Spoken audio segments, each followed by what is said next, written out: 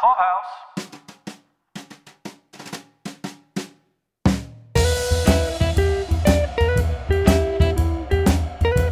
Welcome back to another edition of Pod Clubhouse's coverage of the third season of The Marvelous Mrs. Maisel. This is for the fifth episode called It's Comedy or Cabbage. This is Paul. This is Caroline. It's comedy or cabbage. These are the choices for Rose and Abe this episode. They can either go eat some stuffed cabbage with Shirley or have to go deal with their daughter and her comedy act. Given how they feel about the comedy... It's a real Sophie's Choice, huh, for them? Well, it is. Well, they didn't even pick the devil they knew. True. Very true. They are over being at Shirley and Moisha's house. Speaking of at their house and Abe's house guests, do you think that Abe has figured out his beatniks are actually posers? No, I don't think he's figured it out. I mean, I've figured it out, and I don't figure out people that quick. They would be tiresome. I would be all done. But the comical size of that newspaper, Paul, I mean, I was cracking up. I kept being like, look, Paul. So funny. This episode had so many stylized points on it that were larger than life in a lot of ways, like obviously a larger than life newspaper, but other things that happened later on in the episode that don't occur in real life, but are still super comical on screen. Very funny to see the characters going through these events, these things that should be ridiculous to them because they're ridiculous to us, but they treat it perfectly normal. Like this is just a slightly oversized newspaper, not like this is a newspaper bigger than my arm span. You know? I feel like there's something about the fact that they've moved the setting from Vegas to Miami. There's something about Miami to me, you know, like I always associate the colors like pink and turquoise and just everything being like super bright and super like colorful and like you said, larger than life. Everything is just loud and the music and the people and the personalities and the food and everything is just like bigger than it would be back home. And I think that spills over even into the New York scenes. So back in Queens with the Beatniks, I mean... When I say that they're posers, they're dropping all the hints. Like even earlier this season when they hadn't been kicked out of the house yet, out of the apartment, and they were ordering around Zelda. This is not what the proletariat is supposed to do, right? Midge picked up on that right away. Like she was like, what are you doing? You know, like this is crazy. They seem like they are people who like need to have a cause, but they're just happy with having a cause. You know, but not necessarily like they don't even, you know, wrap their arms around what the cause is, but they have to have a cause. Like college students. Well, yes, that's them. We were all like them once, Paul. Were we? The thing that cracked me up is really the way that Abe turned into the child and in this entire dynamic where now he's like, when he was lying there and he's all like, oh, Moisha, that I could have my friends over the entire thing. Then I'm going to call Moish. Moish, come down. The entire thing of Shirley calling his bluff and like embarrassing him. And he's, my friends are already here. Like, oh my heart was like, oh, first of all, again, we've all been there. like, when your mother's like embarrassing you in front of your friends. Yes. Oh my goodness, Paul. You know how like people have a gag reflex, but some people have a different gag reflex where apparently they can just put all kinds of stuff in their mouth and they don't throw up, right? Yeah, okay. Same thing for shame and embarrassment, right? Where it's different for different people. The Maisels can like sword swallow when it comes to things that would embarrass other people. Yes, I agree with you. I can see what you're saying there. Yeah, they very much, that was on display with Shirley and her yelling out to Ethan and trying to like scream out the entire lunch menu. I have chicken. I have peanut butter. Yeah, it was funny. Who even calls out chicken and expects some sort of response?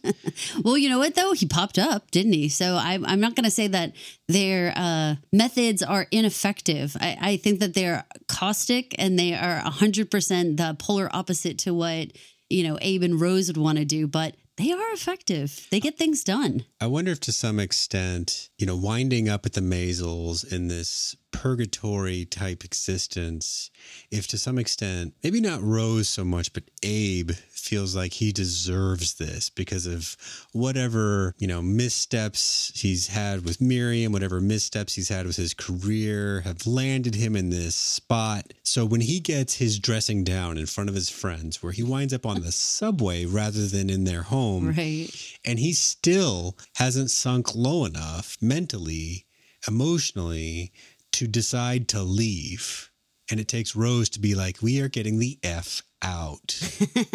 I think partially it's that, like you said, because of his actions, that's why they're here. I don't think he can be the first one to pull the ripcord, right? He can't be. There's no way. It has to be Rose. Okay. And plus also Rose never gets to even leave the house. So, she seems like she's there 24/7 and has to deal with the insanity. I mean, can you imagine everything with Zelda shushing her? I'm not saying that anyone should have a Zelda, Rose relationship. Certainly, I think it's questionable. But if you did and it changed on a dime like that, I think that you would be losing your mind. How'd you feel about Rose going up into the liquor cabinet and pouring herself a teacup of liquor?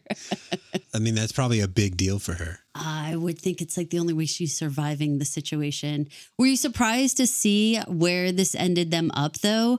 I mean, especially their route that they ended up there? Yes, it did. I wouldn't have expected them to wind up in Miami and actually any leg of the journey because of their distaste for, the whole comedy thing. Maybe it's any port in a storm kind of situation. I think it's got to be. And I keep going back to the dynamic, the like parent-child dynamic and how it's been turned on its head.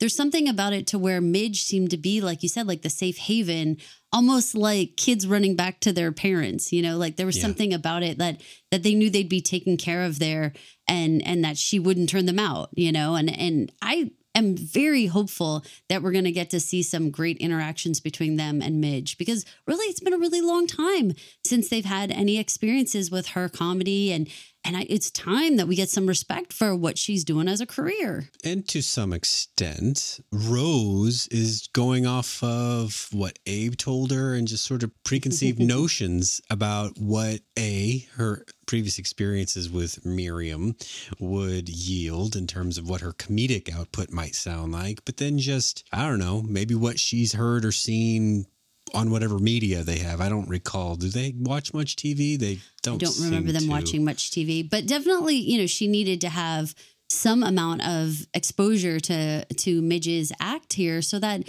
they can start having a moment of being like, this is for real. And it's going to be a big milestone moment for Midge, to actually be recognized by her parents and what she's doing and understanding that she is creating a real life here. This isn't just, it makes me think of podcasting, Paul, and all the times when our parents will say the same thing. They'll be like, how much money are you making? How much money are you, like that kind of thing where they're like, and they can't wrap their brain around what a podcaster actually is. There's a lot of confusion and whatnot. I feel like that all of that plays back into the same thing of it being like, well, maybe you should listen to some and then you'll kind of have like an idea of what we do. And they're like,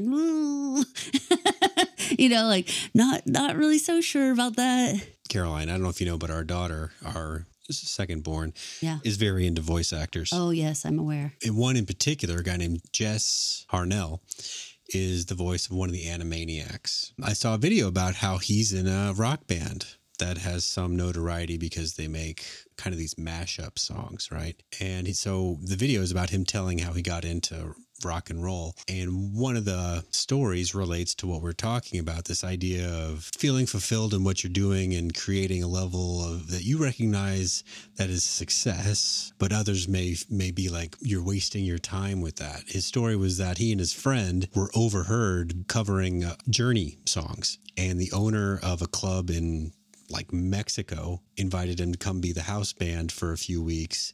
No pay, but you can stay in a beachside room. You get all the food you want, and all you have to do is play for half an hour a day. Are you being paid? No. But are you having a pretty successful run as a musician? Yeah. I mean, I think that's exactly, our original intent for podcasting was like, we want to get press passes and stop paying for going to conventions and things like that. We didn't want to have to pay for it anymore. So we were like, well, if we review it and talk about it, then we can just get in for free. And that's much better. And thankfully, it's changed even more from that. We get even more benefits. But at the same time, again, it's not a platform. It's not a medium that our parents understand. And that's where I think that like Abe and Rose, they just can't wrap their brain around stand up, and like most especially a female stand up.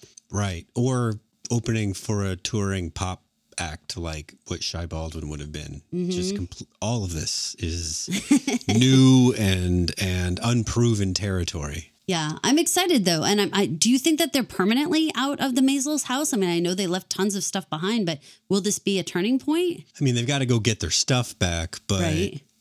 maybe this will be an awakening for them in terms of seeing more of the world, rekindling whatever it was they felt back in Paris in terms of just being out of your comfort zone, but still finding things that you like. And maybe they'll continue wanting to travel. I don't see them just settling for back at the Maisels after this. Me neither. And I mean, the joke that was said throughout this episode was, that all Jewish people need to come and live in Florida at some point. Like they were joking that it's like a law or something. So, who knows what will happen with Abe and Rose. Maybe they will opt to come down to sunny Florida.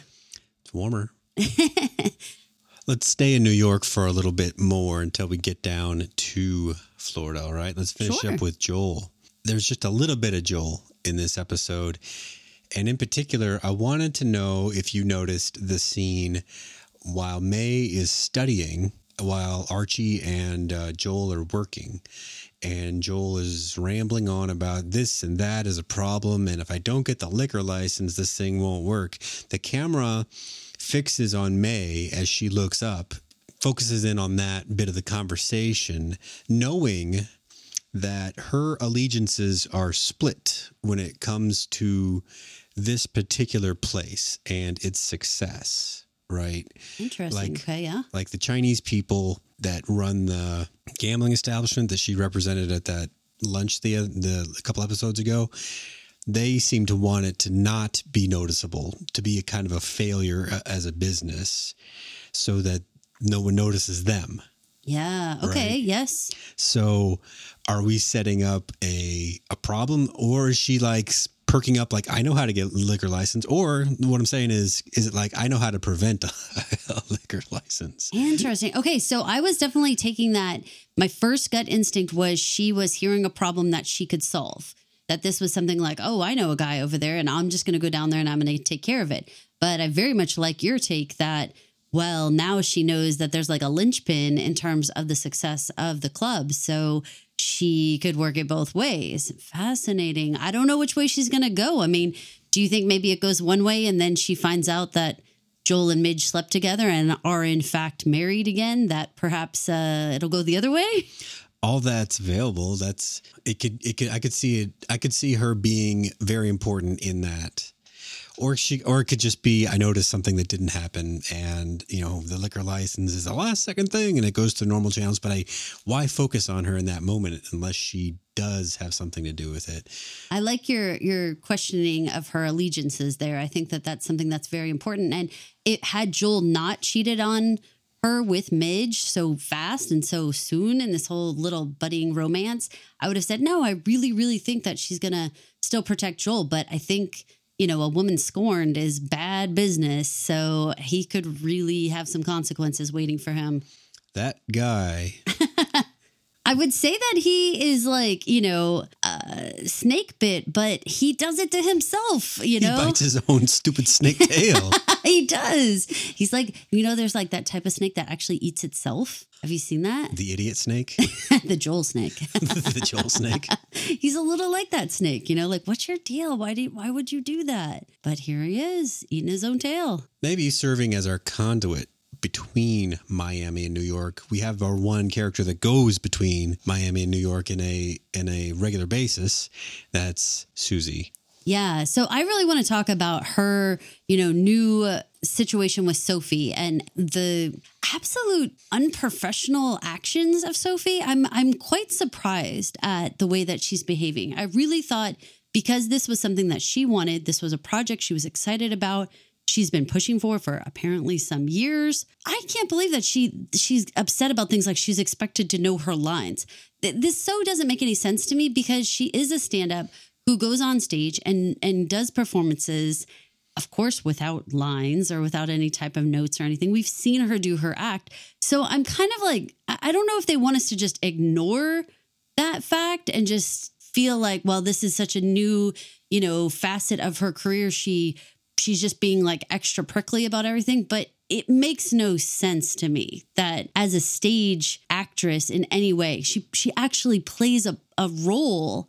She plays this Sophie Lennon, blue collar person that I don't understand her confusion with acting or the confusion with memorizing lines. All of it. I mean, I don't know that you'd call it diva behavior exactly, but it's kind of that thing where you associate with someone that's been only told yes for a very long time. People are in a position now to have to tell her you're doing a bad job. No, you can't have that. And she doesn't know how to use that. Like you pointed out, that scene where she opens and closes the door, what might be lost on a lot of people that you pointed out to me was that she doesn't open her own doors. Right. She has butlers and servants and everything. I mean, freaking Dawes is there at rehearsal. Exactly. The mindset of even opening up a door, that's how disconnected she is with, leave the line memorization alone. That's an elevated kind of need compared to ambulation. Well, I'll agree with you. But I have to add this caveat of like, if the highlighting issue was that she couldn't work with others or that she didn't know how to do everyday things, I would be okay with both those things.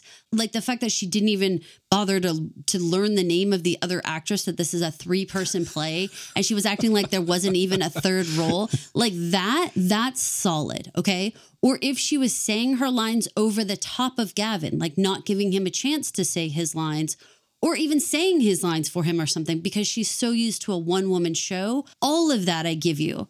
I don't give you, I don't need to learn my lines, or this idea that I don't know how to act like someone else. Those two things, I'm like, that doesn't make sense. Now, the only thing that I can give like a little like, well, maybe is she created her own character, and there is some element of stand-up that is somewhat, spontaneous. So I'm sure that when she goes up there, she knows the joke she's going to tell, but maybe she tells it a little differently every time. It's not memorized per se, word for word, as much as like she knows the joke she's going to tell. Mm-hmm. So she can deliver it with the timing and the words that she wants each night. She can vary it up. She can play off the audience, that kind of thing.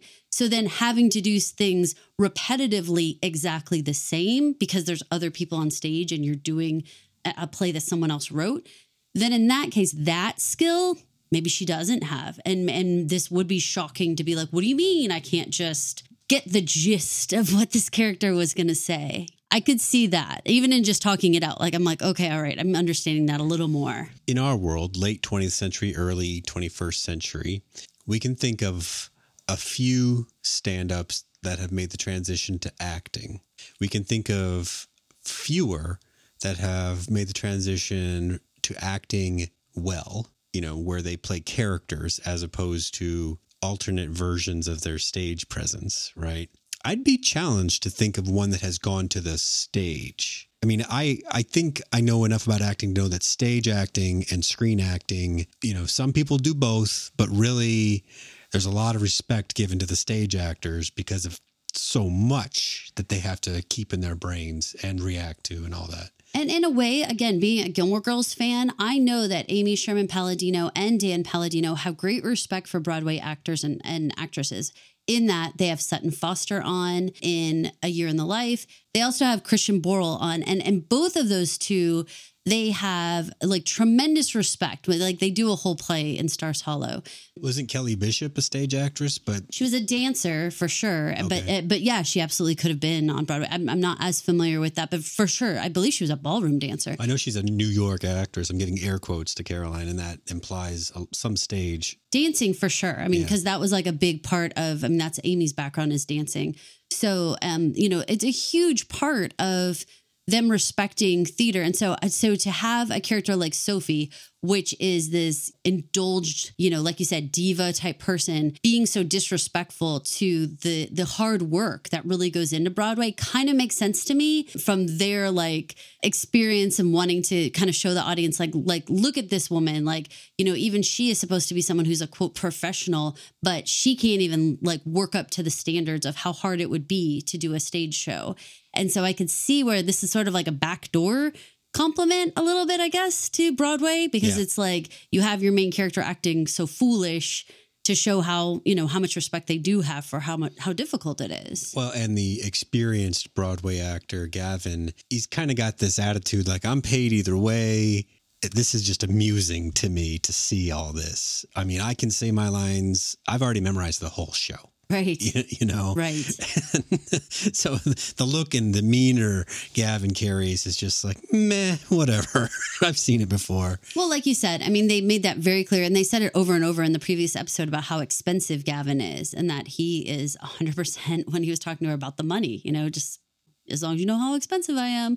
So, maybe that's even like a tongue-in-cheek, comment of some people who, again, don't maybe respect the craft so much as, Amy and Dan do as writers and creators. So fascinating. I am very happy that the conversation we had in our last episode about something's got to give between Sophie and Susie, because, she's not acting as a true manager. And it turns out to be Midge, where they have this like milestone moment where she's like, hey, you've got to step in here and do something about the way that you're handling Sophie. What did you think about the advice that she was giving Susie? Potentially risky at the beginning, but if Susie is ever going to find a way to deal with this person where she's going to have to tell her no at some point, how you pointed out, was it in a private discussion or the podcast the other day when we were trying to decide what it was a manager does? Oh, it was on the podcast. And given that kind of role, the manager can't just strictly be a yes person, because they have to inject their guidance into where they're going. And sometimes those ideas are going to be bad when they come from the talent, if you're trying to keep them on this path toward what you've agreed on is what success looks like. Sometimes the answer is no. Yeah. Well, even in that moment when, Sophie's acting so flustered about the door, I was even surprised at Susie being able to say, may I suggest you go practice on the door? Even that, because of their dynamic, seems so forward and so bold as to make a suggestion to Sophie on how to fix something. Like, I didn't really know if she was going to be like, walk right out the door and not come back in, because they have such a power imbalance. I thought, how is she possibly going to take a suggestion from Susie on how to do this? But the fact that she did, I thought, okay, maybe this is like the most minuscule little inroad that Susie has made with her, where she can see, she can give suggestions, she can correct her, and get her back on track, pull her back in. It was a tiny moment, but I swear to God, it was like one of the very first moments where she, kind of contradicted what she said and said, like, no, let's do it a different way and you can do it. And the door is another example of this episode with kind of just big physical gags that they let run. Yes. Like, she didn't just open the door like once. She practiced a couple of times before they cut to another scene. It's like the swimming thing. The swimming thing went on for a really long time. Let's move on over to there, because I think that we're pretty sure that we understand that Sophie and Susie have to change their dynamic, and that Susie is starting to make tiny steps towards some movement. I'm going to say just some movement towards becoming more of her manager and less of just her yes man. So yeah, let's move over to Midge and Susie in the pool. Holy smokes, that was wild. What did you think about the fact that Susie couldn't swim, given that she grew up on a dock? I mean, that seems like a basic safety thing, but, they weren't safe back in the day. Not only that, but if you remember, her mom was an alcoholic and was not nice to Susie. So there wasn't any real, like, adult supervision / like anyone, looking out for her or trying to teach her things. Yeah. It was a survival kind of situation. I kind of thought her and her sister, though, might have somehow learned, because if you remember, they were kind of more, had each other's backs a little bit more. I don't know, not great. It was a dock, but was it a beach? I mean, no, I don't remember seeing a beach. It was definitely like a dock. But if your home is on a dock, I mean, I don't know. You're right. Like, those are not the types of places like a harbor type little situation where boats come in. That's not a good place to swim. So you're right. It's just a weird feeling of like you're literally surrounded by water and you don't know how to swim. But, again, we know that she grew up in a lower class than Midge for sure. And that she, we all know that having recreation and having, that kind of extra lessons and stuff, that's all supreme luxury. Well, to an extent, swimming is a luxury. Oh, for sure. Just because the space around your home happens to be where other people might swim. That's like you said, that might not have been safe waters to learn. I do not think so. No. Yeah, it makes some sense, but the safety aspect these days would be like, what? How could you live on the water and not know how to swim? What did you think about Midge teaching her? It was cute and funny, and it was a very Amy kind of gag for it to run like that. And Alex Borstein really did her best, but like the swearing in the pool in front of the families and very funny stuff. Yeah, absolutely. Cringy a little. Oh, yes. Cringy a little because they were F-bombing all over the place. There was a lot of little moments in this that reminded me of Gilmore Girls. The tipping at the beginning, where she's going around tipping everybody. That is a whole thing that Paris does when they are going on vacation down to Florida. She tips everybody. She tells Roy, you need to tip in advance. And that way they know who the big spenders are. And then she ends up tipping a guy and Roy says, I don't think he works here. And she goes, he will someday. And like that kind of stuff. That was 100% like the same gag being played out. Same within the pool. Year in the Life, they have an entire conversation about how kids pee in the pool all the time and why, the pool is just like a toilet, essentially. And they're even gagging when kids come out to use the water fountain because they're like, oh no, they're just refilling to go pee back in the pool. So when she asks the kids, like, who's been peeing in the pool? And they say, oh, all of them raise their hand. It's like, yeah, this is this is clearly some deep-seated Palladino concerns that have been like playing out a bunch of times. Did you catch the moment when Susie said she might get around to using that law degree? Yeah, that was so weird. I don't know what to think of it because then Midge is like, wait, what did you say? And it's not clear whether that was 1,000% a joke. I have no idea. I have no idea either. I mean, I have to think there's no way. Right. But also, like, other people might be listening to us and being like, you guys are idiots. But there was just enough pause that I was like, what? Well, she was naive about the idea of Sophie having the contract and so restrictive and not asking about it. But then when it came time to read the contract, she was able to read the language. And she was able to find the little caveat in it. So, yeah. I mean, I think it's crazy and silly. And like, again, we're probably, 99.9%, no way. But I don't know, I'll leave the door open for you because that was such a weird bit of banter that I don't know, perhaps. Can I tell you something else that was like a gigantor surprise about this episode? I'm all ears. Lenny Bruce coming back. I'm always happy to see Lenny. He's so charismatic and cool. He's everything I'd want to be if I still had that much hair. Oh my God. He is so suave. He's what the ladies call a panty dropper, Paul. Okay. It's fantastical. I love him. The ladies do say that? Yeah. I'll pretend like they do. I think that, you know what? He's sexy, but he's funny and he's cool. And the way that they could just like go back and forth with each other and tease. Oh my God. I freaking loved it. And the fact that he's there for this work thing, what did you think of this Miami After Dark business that he was doing? Well, I'm glad you read up on what they were mimicking there because it really seemed familiar what we were seeing. Mm-hmm. If you go to YouTube and look up Lenny Bruce, you'll find like Steve Allen show clips and stuff like that. And you'll see that TV really did look like this back then in terms of like the host just sort of wandering around the set. And it's like wandering around a party, yeah. Right, and talking to the piano player and all that shit. That's what it looked like. That's what they thought good TV looked like. Well, so it was supposed to be this homage to Hugh Hefner's Playboy's Penthouse, which like Lenny Bruce actually appeared on in 1959.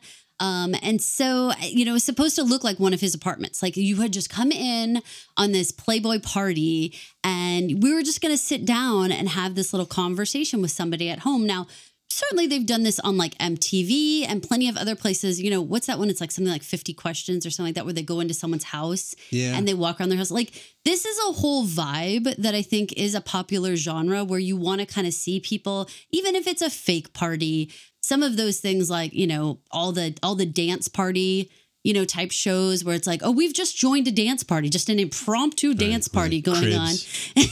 Well, Cribs is different, but sure. Like, all of those things I think completely work. But Lenny, Bruce, and Midge, oh my God, when they are just like bantering back and forth with the donuts, that alone, when he was like, yo, ruin your dinner, I was like melting. I was melting. Like, their rapport is so fantastic. It kills me because it feels like one of those things that's so wonderful.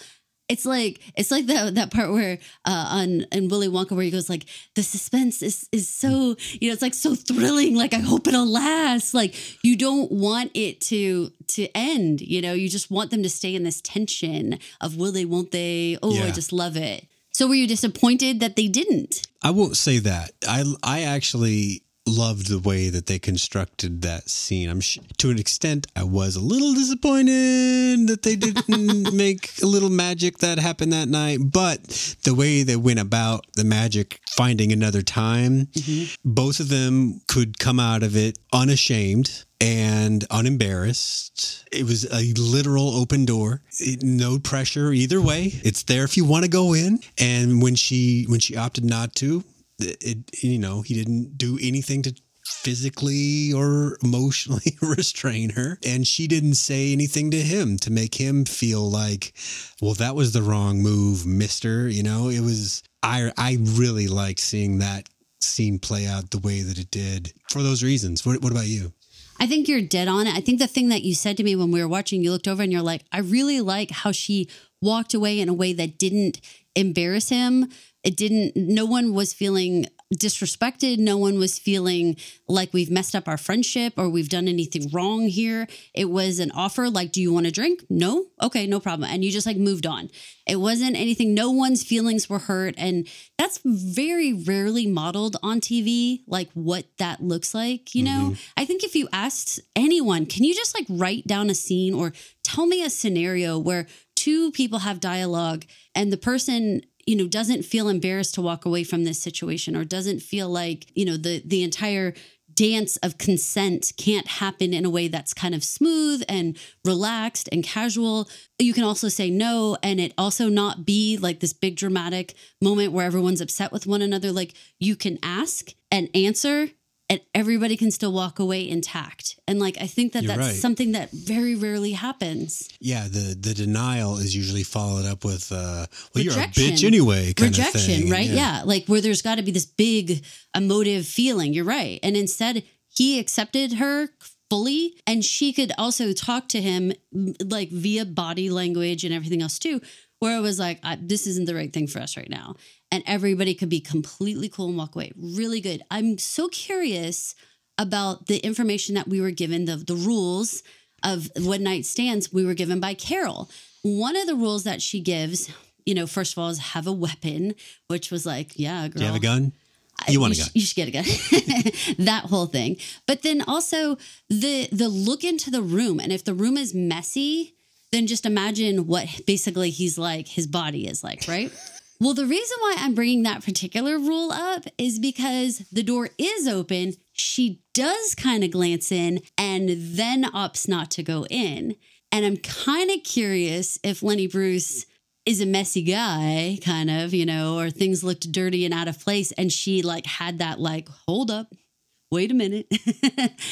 Things might be messy or out of place other places, and I don't want to deal with that. Well, he lives in a hotel, and so he gets service every day, right? Very true. But things like, I don't know, pizza boxes or I have no idea, because maybe that's not it at all. And maybe it was a true just like protection of their friendship. And it's so great to reconnect. You know, again, like let's like continue to stretch out this, because in this episode, that whole portion where they're in the Cuban club. Yeah.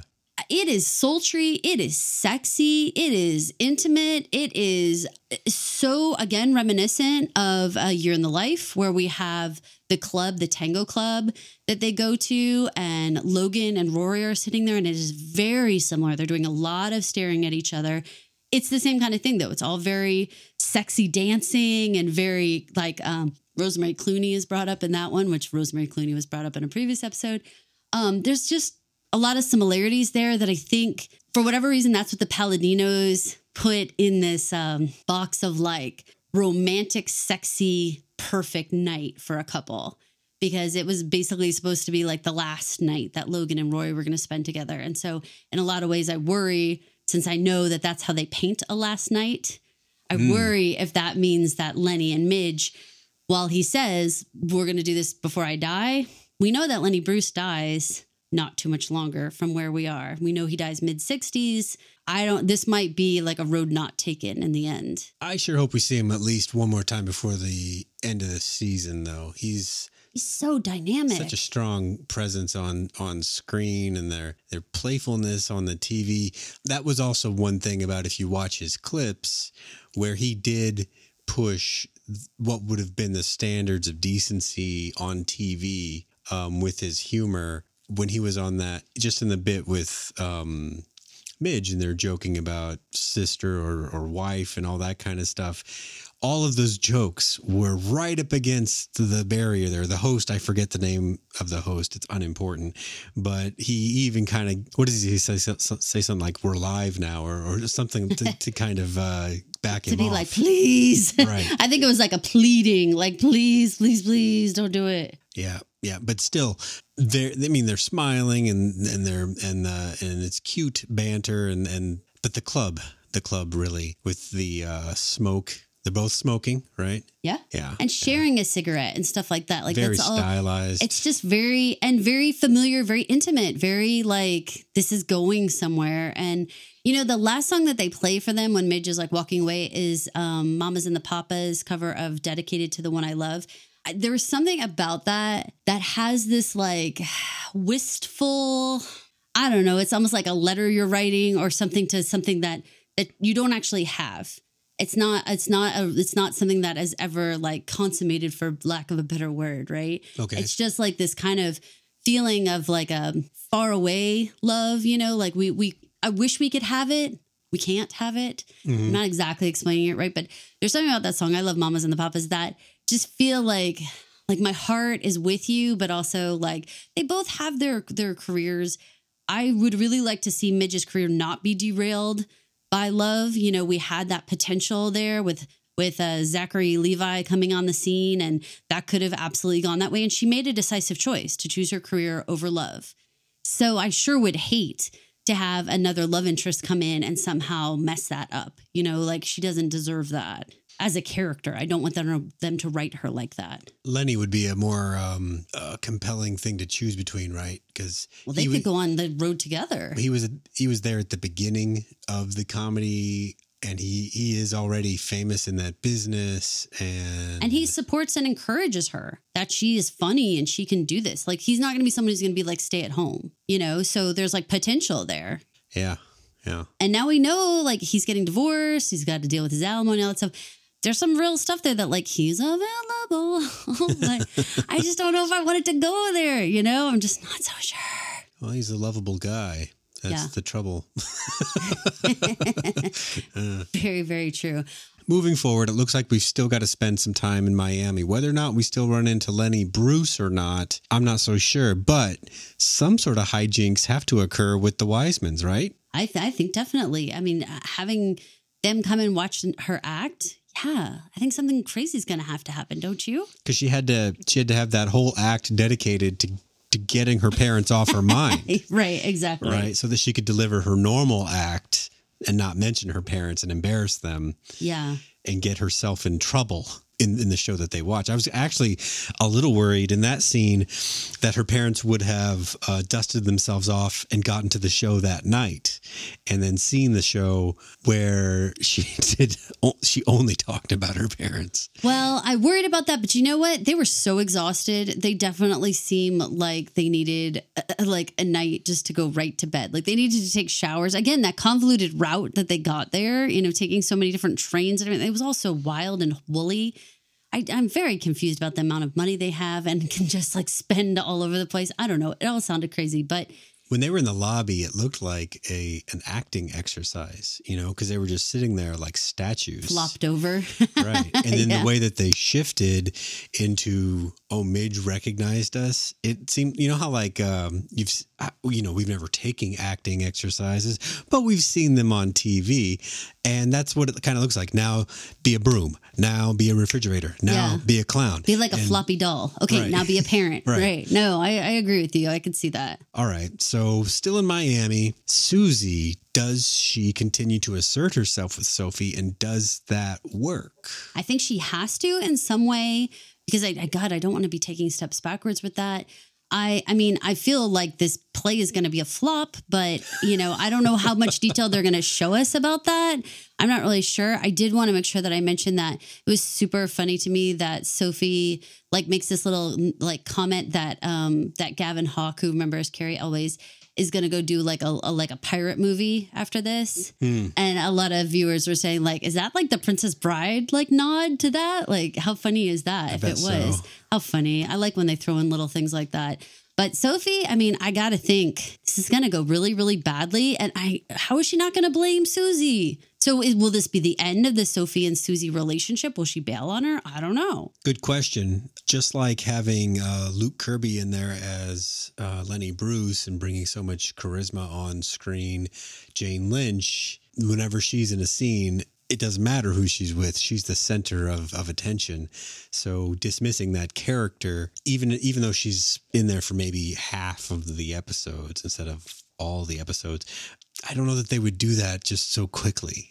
Well, and obviously she provides a huge amount of push and pull for Susie. I mean, she's having to run back and forth. If she was able to dedicate all her time to Midge, then this would look very different. But her having to run back and forth, every time that Susie's not there, that's when we get the injection of, say, Lenny Bruce or Abe and Rose or Joel. It's like Susie's got to create a vacuum situation by leaving that then someone else comes and fills the void, Good observation, yeah. So then in that case, maybe they have to have her keep going back, or are we already out of people? If she's now has her parents here and now she's seen Lenny and she's already had Joel come out, okay, now Susie can just stay because we don't have anyone else that needs to come see her? Or is there hijinks with the band? Or do we need Emma Jean to come out? Or do we need other people? I'm not sure yet, but there's definitely a pattern. Right. Something else is going to happen. And then finally, Joel. I personally think May is going to hold up the liquor license. That's what I think. Okay. That's what I think. I'm 100% fine with that because honestly, I don't know that Joel needs to have more obstacles, right? May was making this real easy. And I like that she could flex in the opposite direction to show I got ways to do other things too. That seems fun, more of a cat and mouse than what we've been having with them. This is Caroline. This is Paul. Please remember to rate, review, and subscribe to this podcast on Apple Podcasts, Spotify, Amazon, or wherever you listen to podcasts. Please give us 5 stars or whatever the highest rating is, and let people know that you like to listen to Pod Clubhouse. Thanks a lot. Thanks for listening. Thank you for listening. This has been an original Pod Clubhouse production. Pod Clubhouse is a podcast network dedicated to encouraging collaboration among podcasters and friends to bring a fresh voice and diverse perspective on a wide array of content. Please visit and leave a comment for us at podclubhouse.com. Rate, review, and subscribe to our podcast feeds on Apple Podcasts. Follow us on Twitter, Instagram, and Facebook. You can find us at Pod Clubhouse. Our DMs are always open, and we'd love to hear from you. Pod Clubhouse.